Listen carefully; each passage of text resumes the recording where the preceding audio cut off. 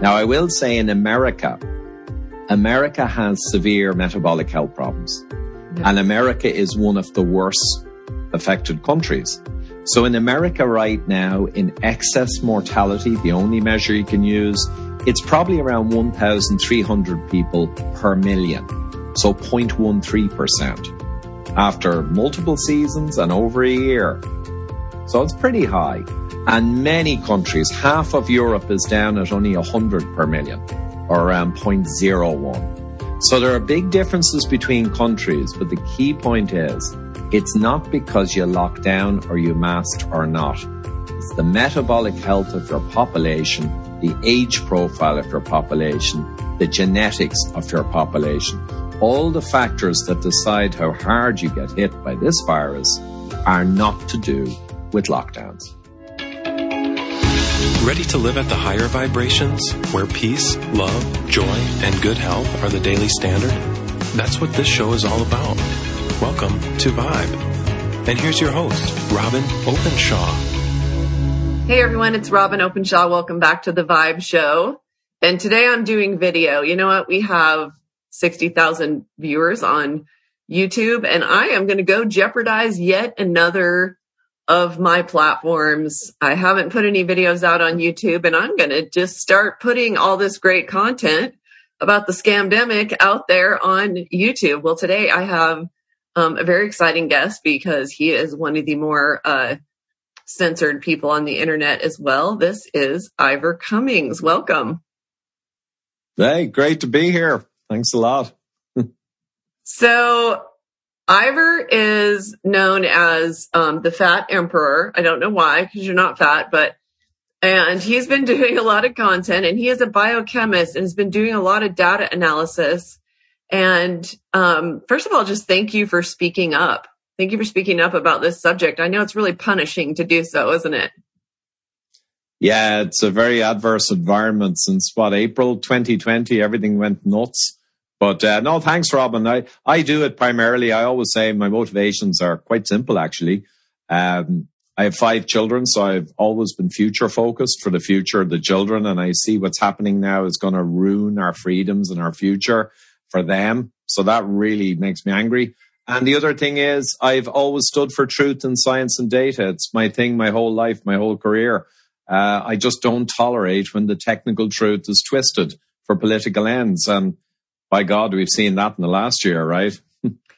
We have, and that's honestly why I put my career at stake, and lots of people unsubscribed. I've been a full-time influencer for 15 years now, and that's why for me too, I'm a mother of 5, and I can see that my children aren't going to fight for this because they haven't spent a lifetime sifting through whether what the media tells us and what the government tells us is true or not. So they're still young enough that they believe everything they're told. So you and I, we have to do the fight for them, I think.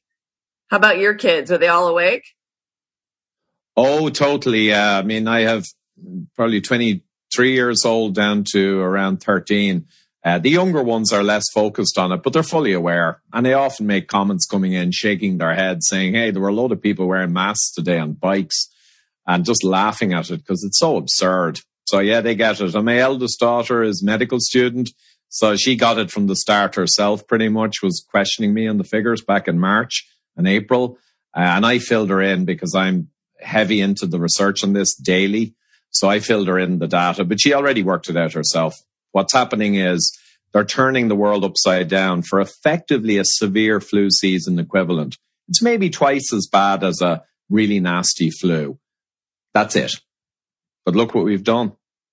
Yeah, I started having a lot to say about this starting on February 27th of last year. And for some reason, I knew that 15 days to flatten the curve was a lie before they even started the 15 days. But yeah. I'm a little bit jealous that your kids are younger because I have some regrets, and you're having those conversations with your kids that I don't have the opportunity to have because they were all adults when this happened. But you know what? I did not vaccinate my children growing up and when they were growing up, and I did not even tell their father, who I was married to for 20 years. I did not even tell their father that I wasn't getting them the vaccinations. So I had enough foresight to do that because I think I sort of learned that lesson by, like telling a friend or two, and got such a violent reaction from people that I learned this whole thing could literally get me banned from family events. And so here we are. But I was not talking to my children about why I didn't give them vaccines, because I made that decision when they were very young, and their oldest brother was very vaccine injured. He and I were injured by a vaccine. I had to get the flu vaccine for a graduate school internship that I had to do. And that's where my journey started, studying all this stuff. And so I think because I'd already gone way down this rabbit hole, the lies we were being told by the government and the media were really, really obvious to me, like right out of the gate. And in fact, for some reason, I've been able to see what their big play is with each thing they do. I mean, they do some things that surprise me. But when did you wake up, and what were some of the early signs for you that made you say, I got to start ringing a warning bell, be a Paul Revere? I don't know if you guys in Ireland know who Paul Revere is, but you are a Paul Revere, and he was a great American hero. And right now, all the Paul Reveres are being mostly reviled in America. He was the guy who, you know who he was? I've heard the name, and I vaguely remember, yeah, he was a hero, and a bit like the abolitionists or any of the early kind of leadership people. It's a tough road. Yeah, he was like running through the small towns in the middle of the night saying the British are coming, the British are coming. And he was waking people up, and they didn't really want to wake up, and they of course don't want the British attacking them either, but it's not really fun to ride through the town in the middle of the night and try to wake the sleeping people up. But so what'd you see early on? Like how, or did you wake up months later? It's almost really inspiring to me that if people wake up later, we had a meeting in Park City, Utah, which is where we lived. We've run to the free state of Florida. We've literally fled Utah now, but we have freedom groups all over Utah, and I started that whole thing under Dr. Pam Popper's idea. She's from Ohio, but I interviewed her, and I love the idea so much that I've spent the last 5 months organizing groups all over Utah so that Utah can really organize and stand up to it. But we just this week met with our sheriff. I'm not there. I'm here in Florida, but we met with our sheriff. We keep our elected and unelected officials honest. But we've had so many crazy things happen in Utah, and it's become very clear to me. So we had this group, and we had everybody go around when I was in Utah a month ago. We had everybody go around and say, what month did you wake up and what woke you up? And it was very inspiring to me to find that not everybody, there's still people we can wake up. Not everybody is so brainwashed. There are people who are waking up 3 months ago and 5 months ago and all that. So what was it for you?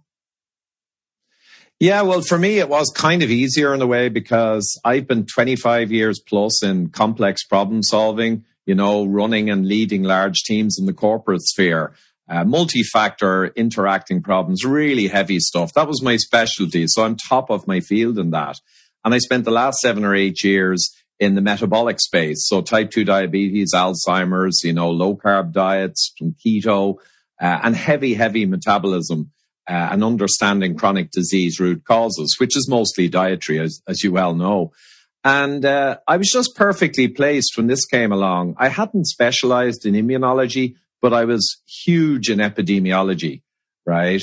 And when it came along, I just looked at it and I dug a little. It was almost casual.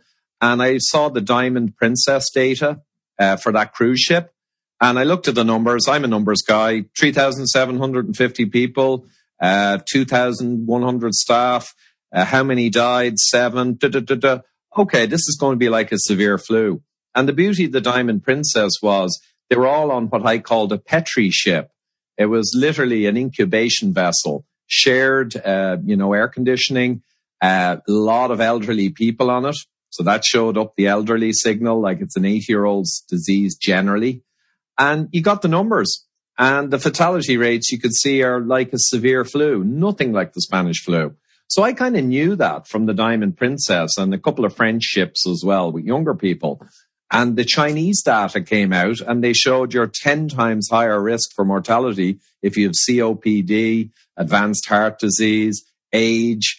So, the thing was screaming. It's going to be an old person's and immunocompromised person's disease, mostly in terms of passing from it. And I knew the figures. So I was telling my wife, who was getting masks and everything, I was saying, what are you doing that for? I said, it's not going to touch our family. And just the old people will have to be careful to stay out of the way as we go through the seasonal surge, And she said, are you sure? But she knows I'm going to be right on the technical stuff, in fairness. And I said, yeah, I'm sure. There's no question. And I was right. But then the end of March, everything went weird. So I was in Denver at a conference speaking, big conference. And next minute, everything went crazy. They were locking down. Trump said, we're shutting down travel. At home, they were shutting the airport. And I knew what I just told you. And I said, what's going on? But Italy had a problem, which they do many years. Northern Italy is the black spot for vitamin D in Europe. They have a lot of aged. They have a serious problem with hospital system capacity. They've had awful flu years before. But now suddenly there were pictures all over the internet and everyone went crazy.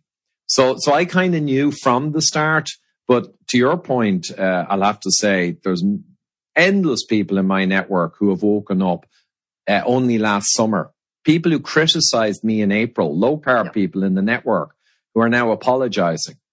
And I don't want to say I told you so, but I knew this thing is nuts. Yeah, me too. Lots of people who were making fun of me, unsubscribing, they resubscribed, they've apologized. I don't need them to apologize and had to let go a long time ago. I'm sure you did too, of what people think. It's none of my business what they think, and they're going to have their own process. But you mentioned vitamin D, or as you guys in Europe and Scandinavia say, vitamin D. What do you have to say to Dr. Tony Fauci, who years ago was quoted in multiple news outlets as the fact that he takes vitamin D every day? What do you have to say to him or about him? In the sense that he has not said one single word about vitamin D to the American people about through this whole thing, 14 months now? Well, Fauci, to be honest, to me, he's a parody. He's a caricature of kind of an evil corporate shill. It's just, I don't even have the words for what he's been coming out with. He's been coming out with such unscientific nonsense over the last 8 or 9, 10 months. It's just bizarre to watch. And of course, he has an agenda. That's plain as the nose in yourself. I was a people manager for 15 years in corporate. We did a lot of shady programs, and that's just the way it is. So I can read someone trivially easily, especially when I know all the technical reality, the scientific truths, and I watch someone like him. So almost, how do you know when he lies? His lips are moving. It's a cliche, but it's almost like that. He's suppressed all the potentially beneficial treatments. He has hyped this thing to the sky. The mask madness, the lockdown, supporting the lockdowns and claiming they're really effective. Every single thing he said has been shillery. And the vitamin D, I'm not mentioning it, it's almost a given. He's going to say all the stuff that's not true that drives the madness because it suits his agenda. And he's not going to say any of the stuff that could help with the problem because that also suits his agenda. He wants the problem to be as impactful as possible, as much death porn as possible, as much ICU action as possible. It's clear he doesn't care about the people. He pretends to care. He talks about our elders. He couldn't care less. It's clear as day. But sadly, most of the lay people watching him, they say, come on. You're not telling me he doesn't give a hoot about the people dying and sick and he's only pushing an agenda? Well, yeah, that's what it is.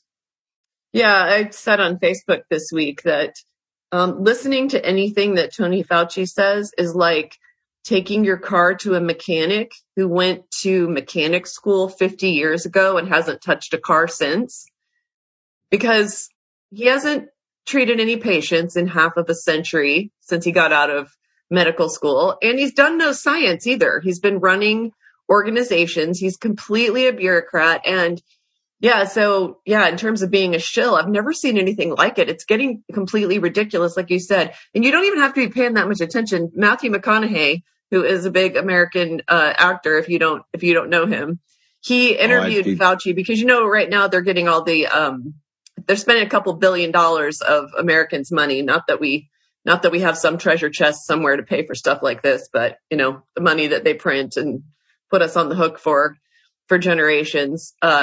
They're getting all the celebrities to twist our arm to get us to get the jab. And, he did an interview with Matthew McConaughey where McConaughey did a rapid round of yes, no questions. And he asked Fauci, are there long-term effects of this vaccine? Now, I've been studying vaccines for 27 years since my injury and my son's injury. And there isn't a vaccine on the market that doesn't have a list of autoimmune diseases and cancers that are linked to it, that are in the insert that nobody reads. And most of the doctors couldn't even tell you like 5 of those diseases that are linked to those because nobody asks them and everybody just assumes they're safe and effective. Therefore, they aren't causing diseases. But Fauci's answer was, because he was given yes or no, and was a big smile on his face because he's being lobbed softballs. Like Fauci loves softballs. He literally said no. That was his whole answer. It wasn't qualified in any way. He literally said, no, there are no long-term effects of the vaccine. I mean, what do you have to say about that? I know you're deep in immunology and all that stuff. You don't really like to get into the vaccine stuff, do you? Yeah, well, absolutely. I mean, Robin, I don't really get into the vaccine stuff. I've looked at it with some interest on and off over the years as I was focusing on the cholesterol and fat and statin and other drug wars, questioning data on the effectiveness of statins. So I've been involved, but I kind of avoided it because it was a weaponized word, anti-vax. Even if you wanted to discuss the effectiveness or the potential autoimmune triggering problems, which are documented, they're common knowledge. The only question is how prevalent are they or what percentage, but they're a fact. I just found you had this accusation of anti-vax. So I realized they don't like you talking about statin effectiveness, but they don't call you kind of names like that. So I realized that vaccines... like anti-statin? Oh, yeah. Well, they do say it, but it's not weaponized and most people don't care. What they've done, I noticed over decades, is they've created a true weapon of the word anti-vax. So anyone who even wants to discuss effectiveness, percentages, numbers, they're automatically some kind of terrible person. So I said, wow. And then I figured years ago, and I think I'm still correct, it occurred to me as a corporate guy, and I've run programs, mainly technical management, but also the financial management. So I said to myself, well, actually, vaccines are the kind of drugs that kind of everyone gets. So that means they're mega money. And maybe that's why there's so much focus on the anti-vax term, because there's so much money involved. So that was just what I assumed. And I think it was correct. And I think we're seeing now as well. The money is enormous. But I would say people who are pushing a vaccine and claiming it has zero effect, negative effect, is absurd. So they would be vaccine zealots or vaccine extremists. So I would turn the argument around and say, well, if I discuss vaccine effectiveness, I discuss percentages of lives saved, I'm not anti-vax. I'm a realist, a vaccine realist, if you will. And you guys who are screeching at me, you're vaccine extremists. And that's the way I honestly view it. Now, there are true anti-vax people who screech and exaggerate harms. And there are the vaccine extremists that screech. There's no harm and it's amazing and it's saving everyone. So there's a spectrum. I'm always dead in the middle. I'm a realist. So, we had the vaccines, the family, but to be honest, my wife mainly looked after that and just went through the normal protocols. But in Ireland, there's only a handful. I believe in America, kids get just incredible numbers. But in Ireland, not so much. 72. I mean, it could be a little bit more than that. Depends on whether you get the flu vaccine, which has never been mandated. It was mandated last year by Massachusetts. And then this year, they got rid of that. Like you couldn't even go to school without the flu vaccine this past year. And the parents were marching. But literally, it's 72 jabs in childhood for our children. Yeah. Well, in terms of autoimmunity, so we know anything that triggers the immune system in a powerful way, and vaccines have to be designed to be powerful. My daughter is a med student. She had to get the Hep B one, I think, 3 times to generate enough response. So they're designed to get a big response. And anything that does that, a small percentage of people are going to develop a problem around it, depending on which particular medication. No medication will work unless it can also cause negative effects. It's kind of a definition of a medication. If it can never cause negative effects, it actually isn't going to cause positive ones, right? Yeah. So they have to be realistic, and they do have the databases to record negative effects, blah, blah, blah, but I don't think anyone bothers filling them in much. And tying cause and effect is nearly impossible in many cases. So, I mean, a few years ago went to China, to Shenzhen, and I had to get a couple of vaccines. They're probably yellow fever or something. And I just walked down the dock and just got them. I didn't even ask what they were. So I'm kind of like that. If I had an autoimmune tendency or arthritic problems or lupus or a history of, Crohn's disease or, celiac, I would be very concerned about deeply researching anything I was going to take. As it happens, I don't, and I don't worry about them at all. But my wife in the swine flu, I'll give you an example of where I was in vaccines in 2009. The swine flu fiasco started. And I remember looking and thinking, wow, this looks like a bad one. People are dying in Mexico. And very quickly, I just looked at the facts. And the people who were dying were kind of drug addicts and stuff and other people with issues. And I realized, hold on a minute, no average normal people are dying, roughly. And that's the way it turned out. Very few people died. But the vaccine came out and everyone was talking about the vaccine. And I honestly thought, naively, why are they all going on about a vaccine when it's just like a flu? I mean, I just couldn't understand it. My wife went down with all the kids and got them vaccinated because her mother was a nurse. She said, oh my God, you've got to get the vaccine. And I remember she said, oh, you're coming down to the vaccine center. And I said, what for? It's just a flu. Why would I bother? So I'm just a realist. There are risks of vaccines. There are harms of vaccines. But I will tell you one thing, Robin. I am furiously against the concept of vaccine passports for this thing. So I may not be too worried, about the vaccine itself. It's a bunch of RNA. It's in a lipid capsule. I don't think there's as big a problem as is made out. Maybe the mercury and the heavy metals and aluminium in the older vaccines could be worse than this. I don't have too strong an opinion, but I have a massively strong opinion on the idea that I would be forced to have a medication, right, based on something that's kind of like a severe flu equivalent. I mean, if it was bubonic plague, I'd entertain the idea.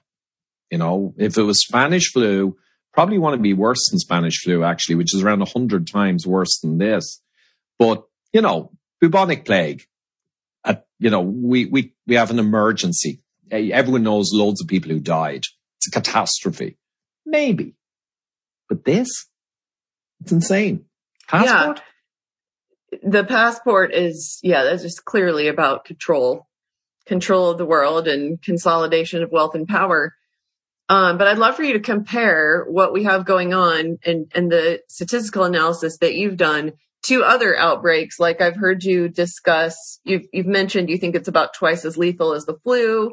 And I'd love for you to discuss the comparison to Spanish flu, because I don't know if you know this, but in New England Journal of Medicine last March 26th, so we're talking really early in the whole thing, in America, last March 26th, in New England Journal of Medicine, Tony Fauci said that we should expect for there to be about 0.1% death rate.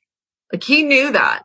He knew it. Yeah. And he said that, I think, to cover his butt so that he could always look back and say, no, look, I said there was going to be 0.1% of 1%. So where do you see us with relation to the true risk?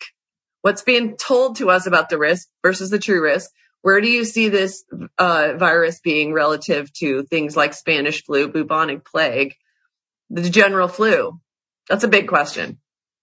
Yeah, it's a big question. I'll try and answer it just for a layperson, and I might stick away from percentages, and sometimes I might talk about numbers per million people. So 1 million people is obviously a huge amount of people. It's around a quarter of the population of Ireland. It's the whole population of South Dakota or North Dakota. So how many people in 1 million? So basically, the reason Fauci said that is because he may be very evil and mendacious and lying and all that, but he's not stupid, actually. He's pretty smart. So he would have looked at Diamond Princess and very quickly realized this is around 0.1%, around 1 in 1,000 or around 1,000 in a million people. And they're going to be really aged and they're going to be comorbid. Because you can see that from the Diamond Princess. So he certainly went on the record and said the truth. But I think what happened afterwards was when Italy panicked and when the stooges in Imperial College London, who are funded by vaccine foundations to the tune of nearly 200 million, I think, over the last 10 years, when they did the Neil Ferguson modelling, they said it's going to be 10 times bigger than that. It's going to be a catastrophe. And when England brought in lockdowns and everyone brought in lockdowns and America started bringing in lockdowns and the panic exploded, then Fauci realized, wow, this thing has legs. So yeah, it's only going to be around 0.1% and the average age is going to be around 80. So I said that and it was true. But it looks like we're going to be able to do a super duper swine flu crazy thing out of this. And all our buddies, everyone's going to make out like bandits. So they all started talking big numbers. I think they realized, it was almost like a button was hit, like a red button, after they realized panic had started and they said, here we go, guys. That was my impression. So Spanish flu. So we take this and what are the best way to put it? Spanish flu, they guess 50 million people worldwide died. This one is a few million. Okay. But we got way more people in the world now. So Spanish flu is probably around 100 times worse. But it's much more important is to think of life years lost. Spanish flu on average killed people in their 30s. Yeah. So if you look at the age, it killed infants and it killed people in their 30s was around the median. And then it killed older people, actually not so bad. So the life years lost for Spanish flu are probably around 30 or 50 times bigger than coronavirus. And it killed a lot more people. So you got to multiply those numbers together. So this thing is not even in the same universe as Spanish flu. Rough and tough in terms of life years lost, a fair figure would be 100 to 200 times less impact on life years lost. That's huge. This one is maybe like 57 or 68 flu. But we did nothing. We had Woodstock. Everything went on as normal. But that's a reasonable comparison. The 57 flu. Most people don't even know about that anymore, So bubonic plague, talk about 30% of people died versus 0.1. So bubonic plague was at least 300 times worse, at least. And the life years lost for bubonic plague, because it hit all ages, are probably thousands and thousands of times worse than this. This thing, Professor Michael Levitt, and I agree with him, is 2 or 3 times a kind of really nasty flu year. Rough and tough. That's what it is. Can't get away from that. That's the numbers. In Ireland, I did the data yesterday, latest data.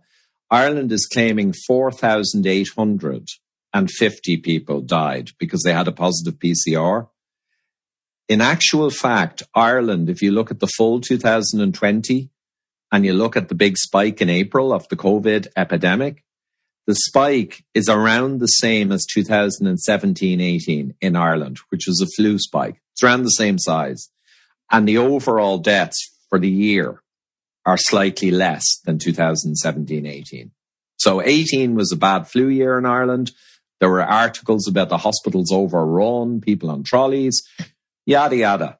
Life went on as normal though. But this is around the same size. And 2021 in Ireland is going to be again around the same size maybe as 2018. Now, I will say in America has severe metabolic health problems. Yeah. And America is one of the worst affected countries. So in America right now, in excess mortality, the only measure you can use, it's probably around 1,300 people per million. So 0.13%.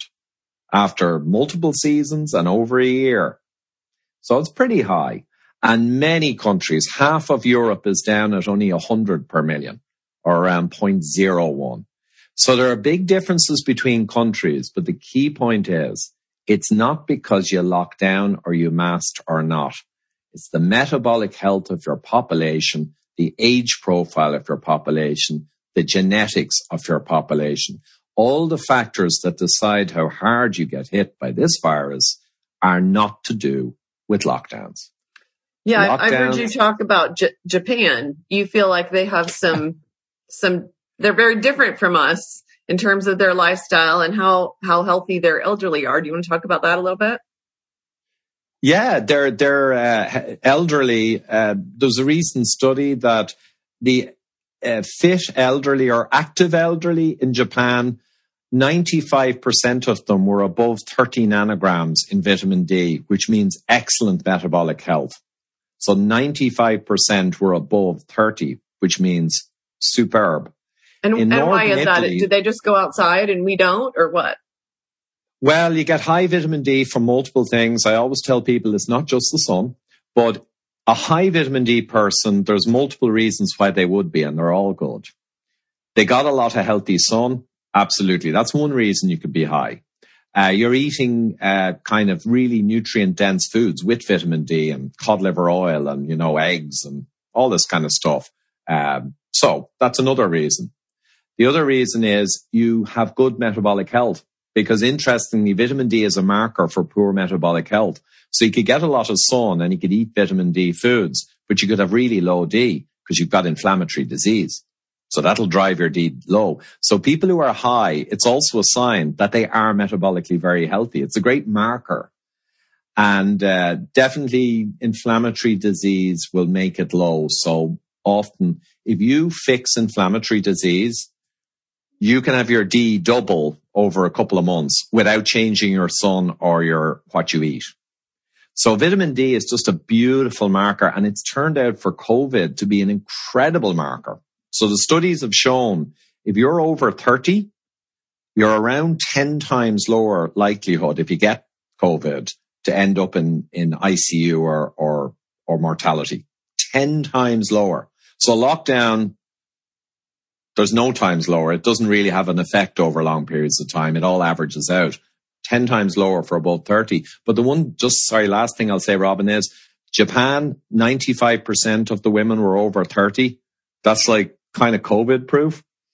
Northern Italy, there was a study where around 80% or so of elderly people were below 12. Now that's deficient, seriously. So you've got nearly everyone above 30 in the safe zone in Japan, in the elderly who are hit by this disease. And they compare in Northern Italy where they got whammed, the vast majority are below, like it's in their boots. Look at that difference. It's chalk and cheese. It's COVID, almost armor versus COVID like dry tinder. Yeah, I mean, no one talks about it. You basically don't get symptoms of COVID if you have optimal vitamin D, right? Lots of evidence. Oh, there's mountains of evidence. And again, it's not just because of pills or just because of sun. It's also because it's a marker of you have got great health. Now, you got that great health by what you ate and how you lived, but it's a marker. But yeah, it's the case that you may very well get a bad dose. You may be in bed for a day or two. But if you had been below 12 nanogram versus above 30, you could have ended up in ICU for 3 weeks, or you could end up dead. It's such a huge difference. It doesn't mean you're proof or bulletproof. It just means the doctors back in April, May, my doctors in America, a whole bunch of them said they've been looking at D. They haven't seen any patients who are up in the 30s or 40 nanogram. None. Absent. A lot of patients. I ran a liver detox retreat in Switzerland 10 times. Over the course of 8 years, I ran retreats. And in fact, they were totally sold out before we went into the scamdemic. And we had to cancel them because, of course, people were saying, there's a pandemic. We have to shut. And they wanted their money back. And we were like, eventually it was just like, we can't do this. And now we can't do it because I can't promote it for next year with the fact that none of us will get on a plane. Most of us won't get on the plane if we're forced to be vaccinated to go to Europe. And so I don't know that I'll ever get to go there again. And unfortunately, I'll probably put that business under. But I was tested there every year for 8 years. And then once a year, I get tested here too. And I have never not been in the optimal range. And I would assume now you're saying that if you eat healthier, that helps too. And I do. That's my jam, as I've been teaching people to drink green smoothies their whole life. But I'm also a competitive tennis player. And so I'm out in the sun a lot. This lighting in this room, I don't usually do my podcast in this room, but I don't know why I look like a ghost in here, but, it's not necessarily good for my skin and all the pre-skin cancers I have from being in the sun for decades. But my vitamin D has always been, optimal every single time that I've tested it. And when we go to Switzerland, I'm the only one. They, because the clinic doctors tell me what's going on with everyone. They don't have HIPAA laws there or something. I don't know. And, I'm the only one who has enough vitamin D.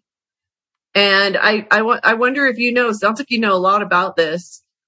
Is it true that people with a lot of extra fat their fat stores are gonna hoard the vitamin D, and so they won't necessarily have it available to them? Is that true? Yeah, it's a tricky one. It's not definitive. Now, the problem with people who are fat or insulin resistant, they're going to be low vitamin D for many metabolic reasons, like I mentioned. Yes, it's a fat stored vitamin. So you could say you do store it for the winter in fat cells. But then you could look at fat people. If they have it stored, the body will release it as needed.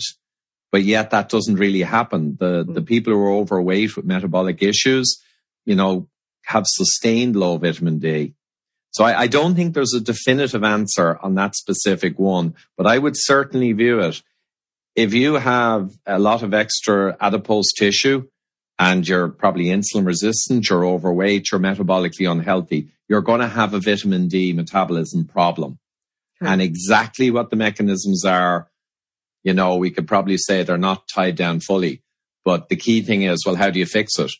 I think that if you were an overweight person, very overweight, with visceral fat and very insulin resistant, with a bad triglyceride over HDL ratio, high insulin, okay, classic American modern person.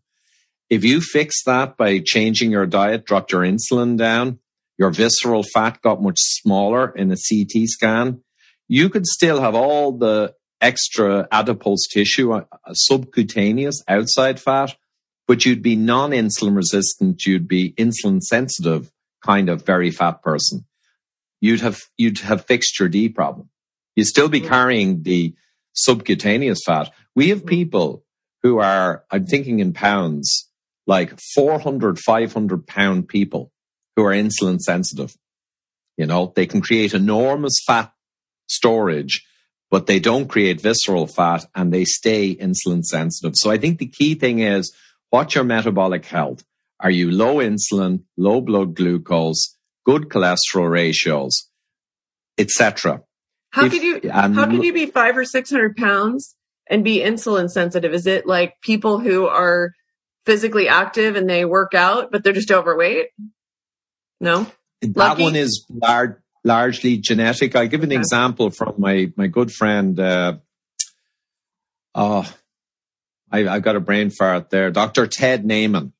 And we had a discussion in a pod I did with him a few years ago. I drove up to Seattle just for a quick pod. And basically he said he's got Asian Indian kind of patients. And he said every one of them, they pop out a few pounds in the belly region, little tummy, bam, they're diabetic type 2. Really? Yeah. And that is the problem with Asian extraction and Indian extraction. They don't tend to be able to put on a lot of safe fat, like just keep building storage for the winter.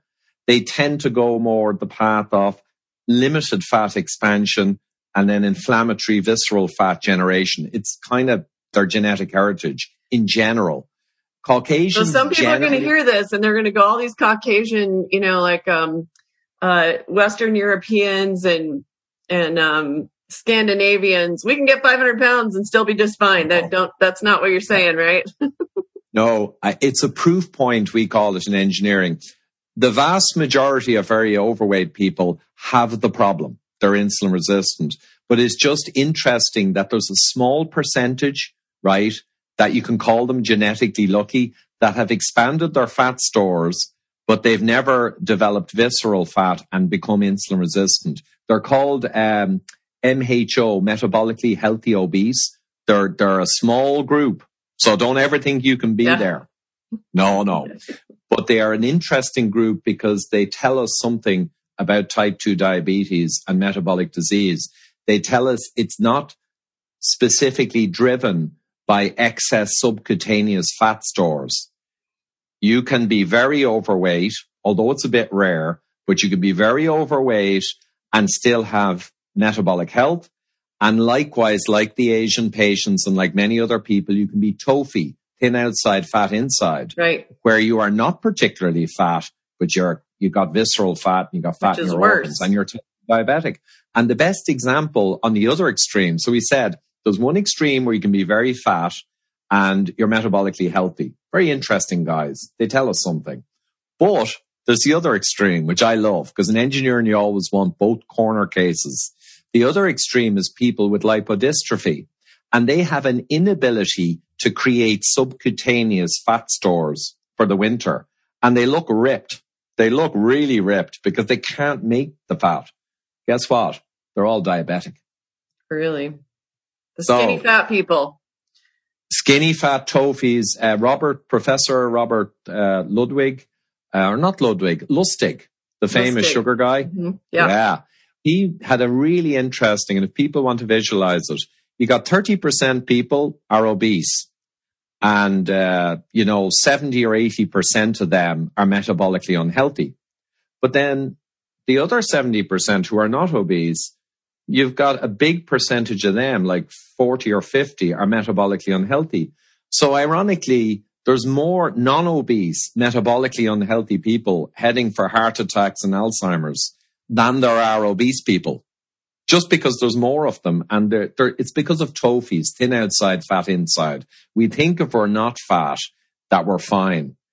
But where do you think the myriad heart attacks come in guys and even women in their 50s who are not fat and who don't smoke? Well, if you did the CT scan, you'd see they have visceral fat.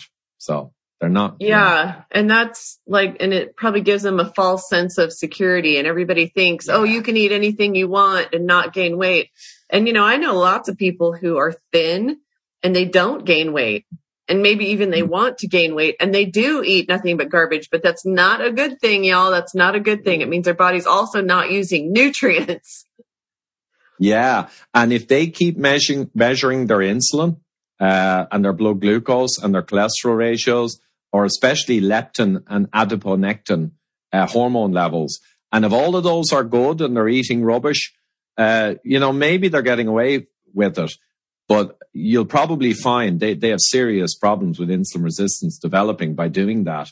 And they're not making safe storage subcutaneous adipose tissue, the fat all around the thighs, and around the body and the arms. They're not really making that. So they're ending up driving, pathological fat in their organs, but you can't see that.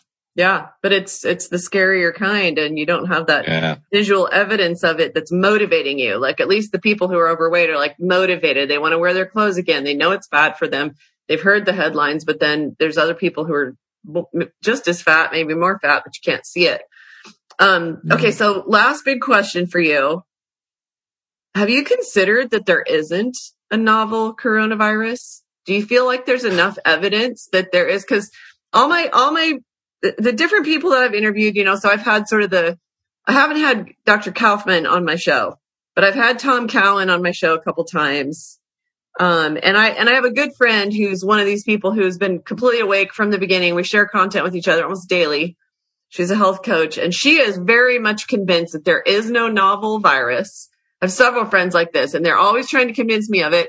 Del Bigtree has totally put a line in the sand that no, there's a virus. So whichever side of the line you land on, you pursue that information. But if there's for sure a virus, because the way you talk, I get the sense that you believe that there is this specific virus, why haven't they done Koch's postulates? Why hasn't anybody proven it to us?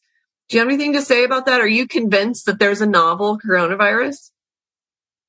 Yeah, so I'd be with Del on this one. So I don't delve too much into that question because I've other things to do that I specialize in, and that's just not one of them. So I have guys around the world who are top in this field, and they all are aligned, even though they're anti-lockdown, obviously anti those nonsense masks and all the other stuff. But they're top people, and they accept that there's a virus. Now, many of them say it's 1,000 to 1 that it was laboratory created, gain of function. So there's kind of two conspiracy theories, if you will. One of them is there's no virus. I don't subscribe to that one at all, because I know for 30 years we have had the technology to be able to almost easily make a virus like this. And I think the second conspiracy is that it's lab created. That's not a conspiracy, I think. It was, I would guess, gain of function laboratory. 30-year-old technology. The only reason we didn't use this is because ethically it's forbidden. But we now know that, and we're back to Fauci, we know it's on the record that work was being done in America up to 14 on SARS-type viruses. And we know that then it was stopped because of ethical concerns and dangers, obviously. And then it was switched to Wuhan and funded by the NHS or NIH and so in America. Then it went from being unethical to being both unethical and illegal. So somehow we take American money and pay Chinese people to do what is illegal in the United States. It's mind-boggling, right? Well, I think technically it was legal to do that at some level. I don't know the law, but in America, it was knowingly allowed for that to happen once it wasn't on American soil. So I think whether it should be legal is another question. I would say no, it shouldn't. But I think technically it was legal to do that. And I think that's been accepted almost in mainstream that occurred. But no mainstream wants to talk about it because that takes away from the narrative. But, you know, I would go on the basis that the people who are saying it doesn't exist, you know, it's like an echo chamber. I'm not saying they're certainly wrong, but it's not something that makes sense to me at all. And all the technology I've seen in my best guys, if there's any conspiracy, it's more that, it does exist, but it was gain of function laboratory. And I did a podcast with a guy on that, and we explained there's 4 features of this virus that are pretty much proven in analysis. A furin cleavage site, you know, we've got a bacterial kind of element that shouldn't even be in a virus. That's a complex one. But there's 4 features that really almost certainly couldn't have occurred in nature, and they're in the virus and they've been analyzed. This nasty little bugger, I don't subscribe to the idea it doesn't exist. And we've seen, I mean, the hit in April in Europe, I mean, people can't deny a complete, almost out of season, massive impact hit Europe. I mean, there's no denying that. A virus hit the populations in these countries. And you can ask, what virus was it? I'd say the science would suggest, it is a nasty pathogen, almost certainly of lab origin. Yeah, I mean, something very terrible hit New York City. Something very terrible hit New York City. Something very terrible did hit Wuhan. I don't think the media just fabricated that. Plus, like to your point, it probably was a gain of function lab, got out of a lab. Since that can happen, if they really wanted to do this to us, why wouldn't they just come up with an actual real virus? So I've kind of landed on the same side you have, even though I'm still listening. I'm still 100% listening to the people who are so committed to the idea that there is no virus.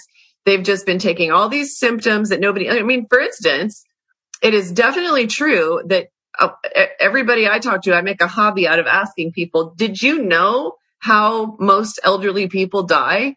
Are you aware that it's usually a virus or a bacterial infection that gets them in the end when they're these like seniors living in a care facility? Like just because because they didn't put it on the death certificate, died of this. We tested them for all these viruses and they had this piece of RNA, therefore they died of this virus. So I can see that. I can see where if they wanted to, they could probably pull that off by just recategorizing deaths. And, and I was also like, well, what about all these people who say they lost their sense of smell and taste? And they're like, come on, Robin, how many times have you lost your sense of smell and taste when you get a cold? And I'm like, oh, true, all the time, 100%. But we didn't talk about it. We didn't make it a media headline.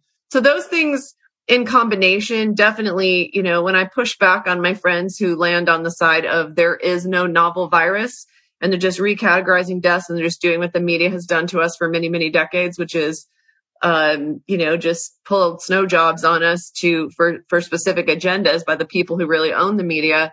I'm still listening. I'm still listening to it. I lean more towards what your conclusion is, which is there is likely a novel virus. Where it came from, I probably agree with you on that too. But I'm still listening, just asking questions, and I haven't totally landed. So, I know, and that's fair enough. And I mean, that's the opposite of cognitive dissonance. I mean, that's being open-minded, and that's fine. So I go with the balance of probabilities always. What's the preponderance of the data suggest? And it's never 100 to 0. I mean, there's always a slight possibility of anything, and I know that from complex problem solving, but I just go with the balance. The other thing I suspect is there were a couple of very shady characters pushing the there is no virus thing. A few months ago, I was warned about a few accounts on Twitter that were pushing that story, and when people delved into them, they had connections back to the wrong places. And I worry about false flags as well, because we live in a world, and we have for a long time, where you can feed people kind of conspiracy theories, and if they get to believe it and they run with it and it seems convincing, then you can discredit them later. And you've also distracted them off down the wrong rabbit hole. So I'd say we should be acknowledging that something hit the world, very unusual, in March last year, the Western world, caused a big impact. And in fairness, I think, although they're not testing for flu and there is flu around, the evidence from the testing with PCR for flu means flu did kind of step back from, I think, this puppy that came out of the lab. And here we are. But if you say new virus, the words they used when it came out, my corporate political brain picked up on some things in March last year. And I was hearing these reports, we're never going back to the old normal after this. And I said, hold on a minute now. Why do they already know that? Yeah. Why do they already know that? Again, no conspiracy theory, but I'm a realist. So I said, okay, there's something behind the scenes here now. And I knew about 2001 swine flu debacle, where they tried to hype swine flu and they got all these vaccines made, and Pharma were in with the WHO, and they agreed to take the definition of pandemic down from having to cause serious, massive disruption, death and disease. That was in the definition of pandemic, level 6. They took it out. So basically, once you had a new virus that went all over the place, you could call it a pandemic. They took out the severity part in 2008, just before swine flu. So I knew there's corruption. So when I saw no going back to old normal, I said, what are these idiots saying? I know they're idiots in the media. I know that. But why are they even... There's something going on there. And sure enough, the rest is history. But I also spotted other things. I mean, the exaggeration that was going on, the lack of discussion of Diamond Princess. It popped up. No one would talk about it. I saw in Boston that in the homeless people shelter, several hundred on the East Coast and the West Coast, several hundred people, they were getting 90% positives, and there was almost no sickness and no death. So stories would pop up and then they disappear. So I just realized the whole engine is moving now, and it's all hyping this, so I knew. And I'd say part of that whole engine, the bad guys and lots of international organizations, WEF, there's Bill and Melinda Foundation putting money all over the place. There's UN, plans for control and tracking and passports. All these organizations are extremely powerful. And I think they're influential enough that I always say the big engine driving this madness, in fairness, is political media stupidity and fear-mongering and profiteering. And that's in all the countries. And they're all copying each other. So they've gone and spun themselves into a Salem witch trials thing. So I think the big engine is not corrupt bodies driving it. The big engine is all of that madness. But the smaller engine, but very, very important, are the worldwide bodies who are setting up everything and guiding the big engine to keep it running. So I think if you went back in time, thought experiment, Einstein used to do them. And I say, okay, go back in time to March 2020, 1st of March, and simply flicker fingers and what's going to freeze. The WHO and Neil Ferguson and Imperial College London and WEF people, World Economic Forum, just pick a bunch of those parties, not too many, and just freeze them magically. What would have happened? And I tell you what would have happened. None of this. Because there is no way without the WHO guidance on all of these influential bodies that we would have gone the route we went. It's unthinkable. You know, you needed those people and those organizations to set up the tinder for the fire we've lived through. They probably chose Neil Ferguson because he's, you know, they're probably someone with more integrity wouldn't have been willing to say 2 million Americans are going to die. But there are people who will say anything, you know, like now we've seen Fauci. He'll say anything. He'll say and do anything that they tell him to. No matter how many people die, no matter how many people could have been saved with something just simple like getting their vitamin D levels up, getting out in the sunshine, having some very simple over-the-counter drugs available to them. And instead, they were blocking them. But yeah, I think Neil Ferguson was just up for hire, willing to do what the puppet masters tell him to do. Oh, well, he's fully funded. I think it's something like 70 or 80 or 90 million the college has got from basically vaccine foundations. So, I mean, these guys are smart and they're all connected and they know it's ultra profitable. Like swine flu. We saw what happened with swine flu.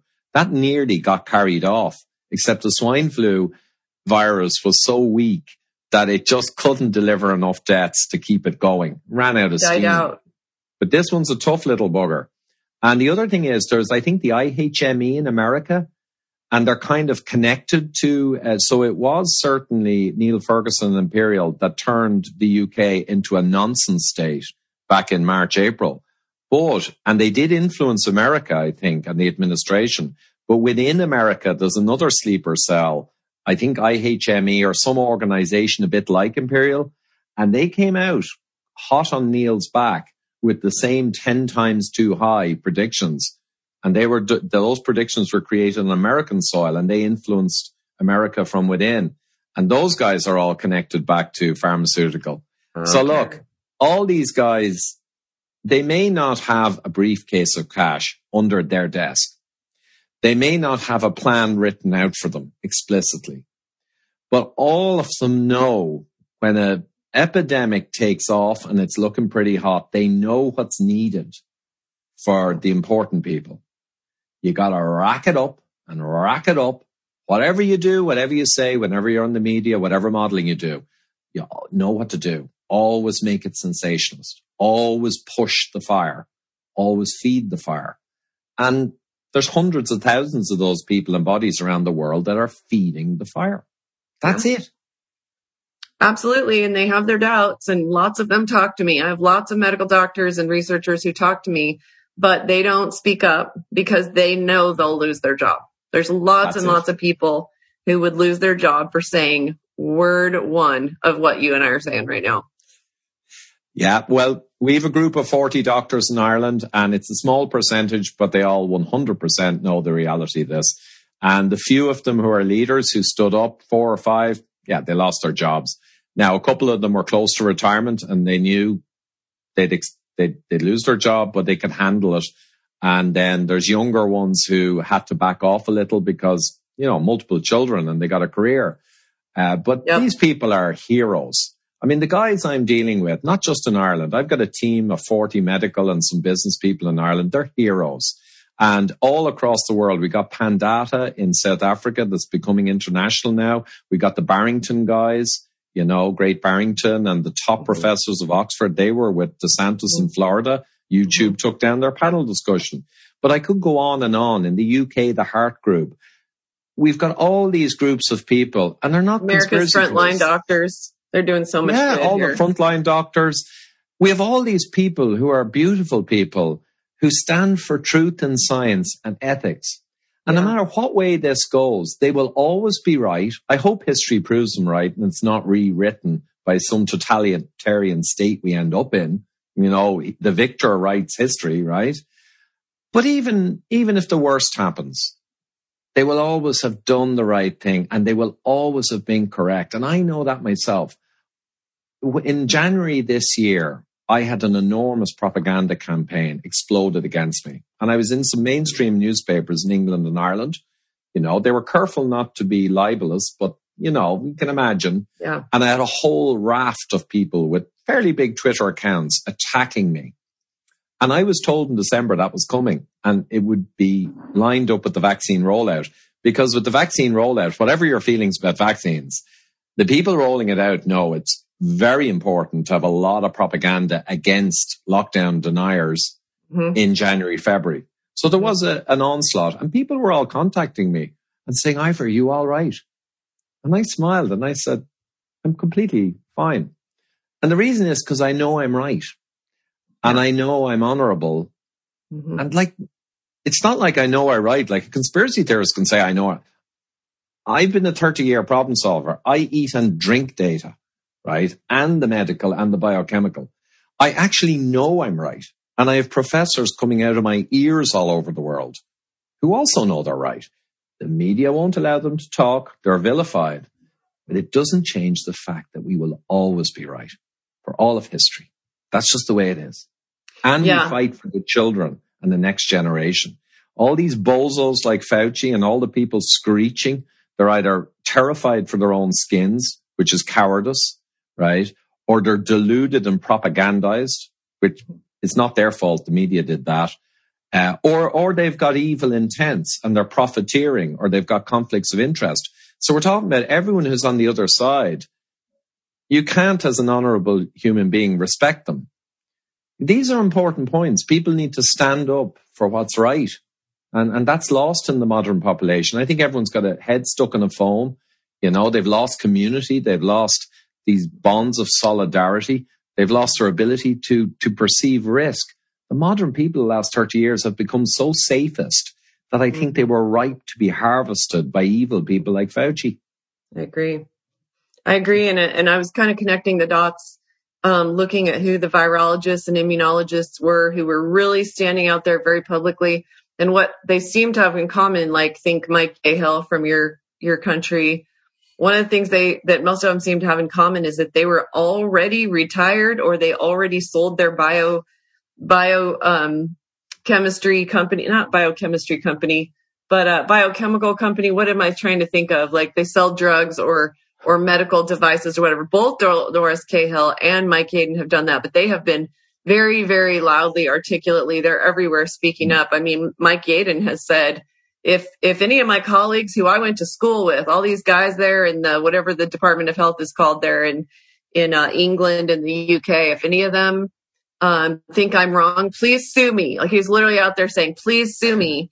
And none of them have. He's like, if I'm wrong, saying that all of you are lying to the people and that you are creating this second wave so that you can intentionally shut the United Kingdom down, all this going on. The thing is, most of these people can afford to.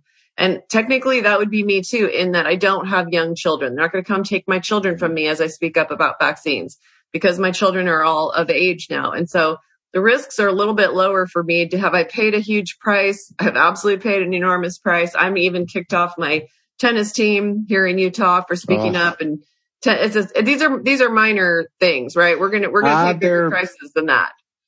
But, but I wouldn't understate them either. I mean, I wouldn't understate them. Yeah, if you lose your job and your salary and you've got a family, that's a catastrophe.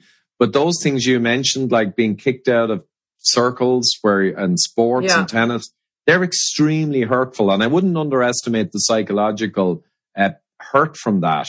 I wouldn't trivialize it. I've been kind of ostracized a bit by various groups of friends, but the thing is that again, I know I'm right, and therefore I don't want those friends. Right. They are aiding and abetting this madness.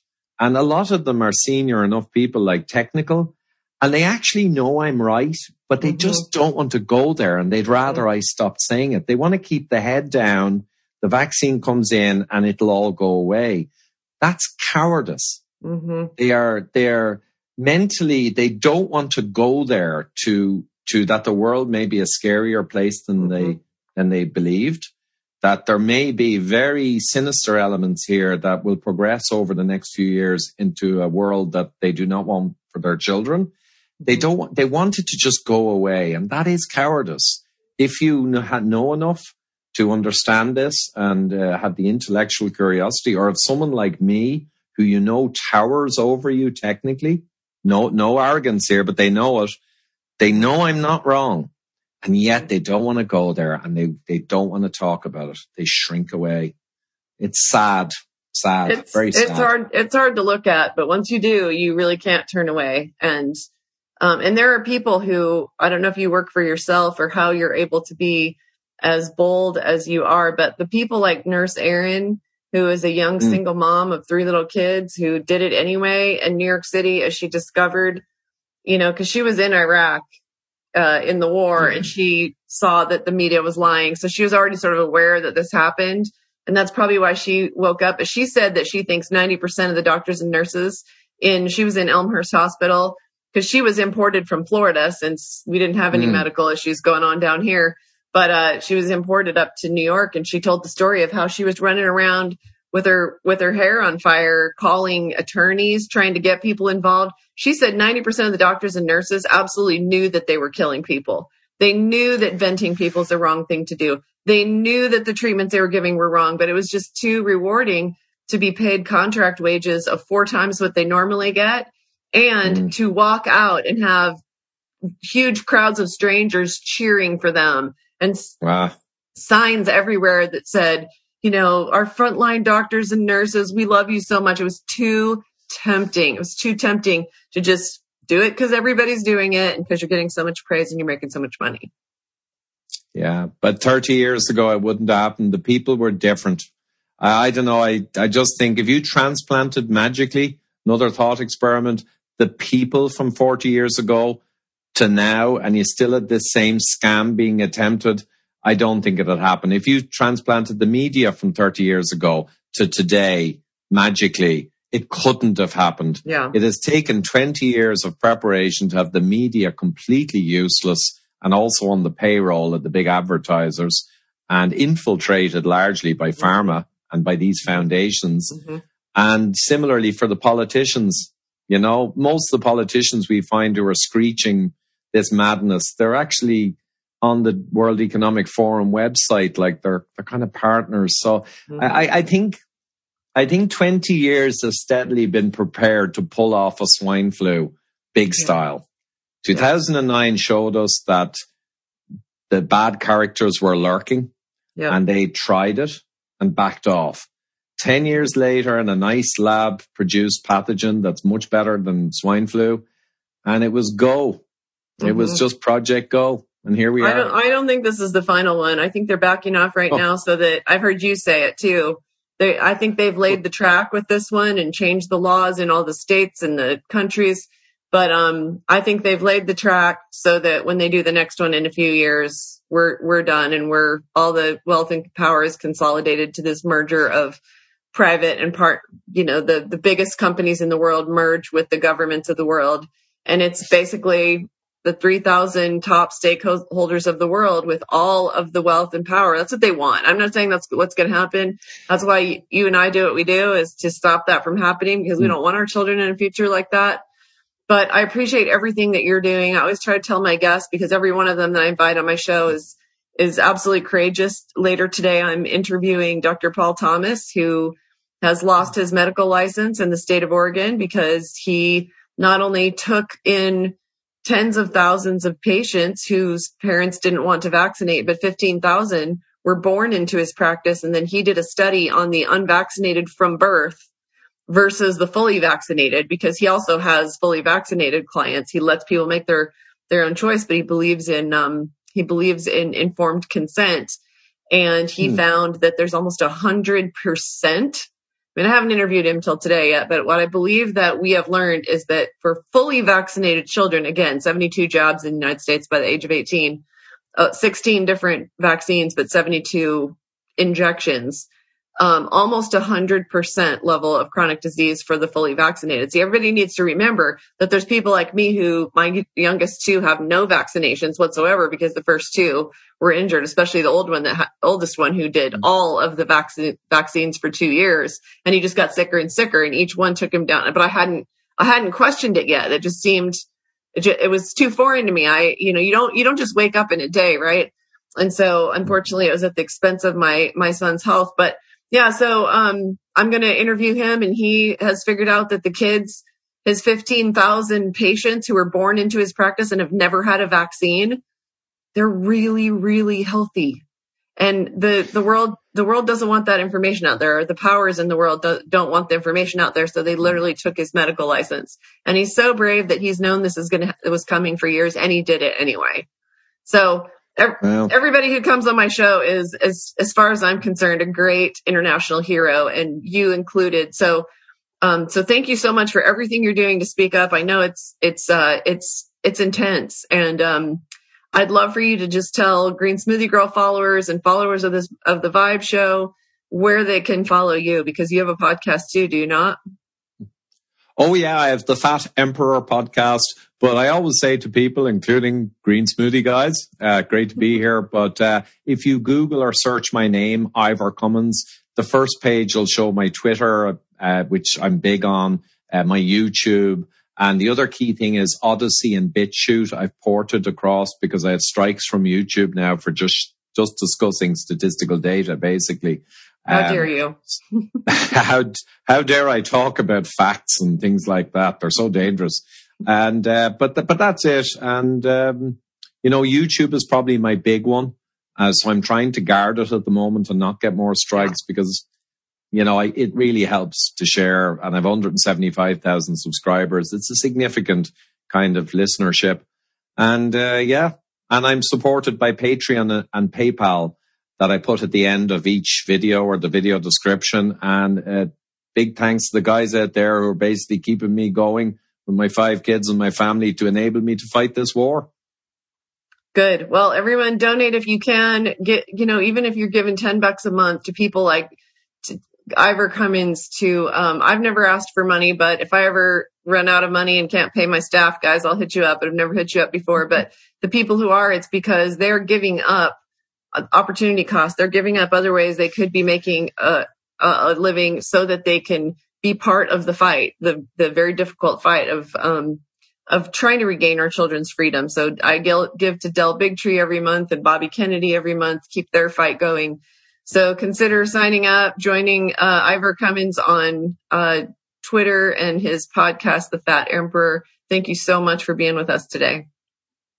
Thank you, Robin. Delightful to talk to you, and we'll catch you later and see how this thing is going, maybe in a couple of months.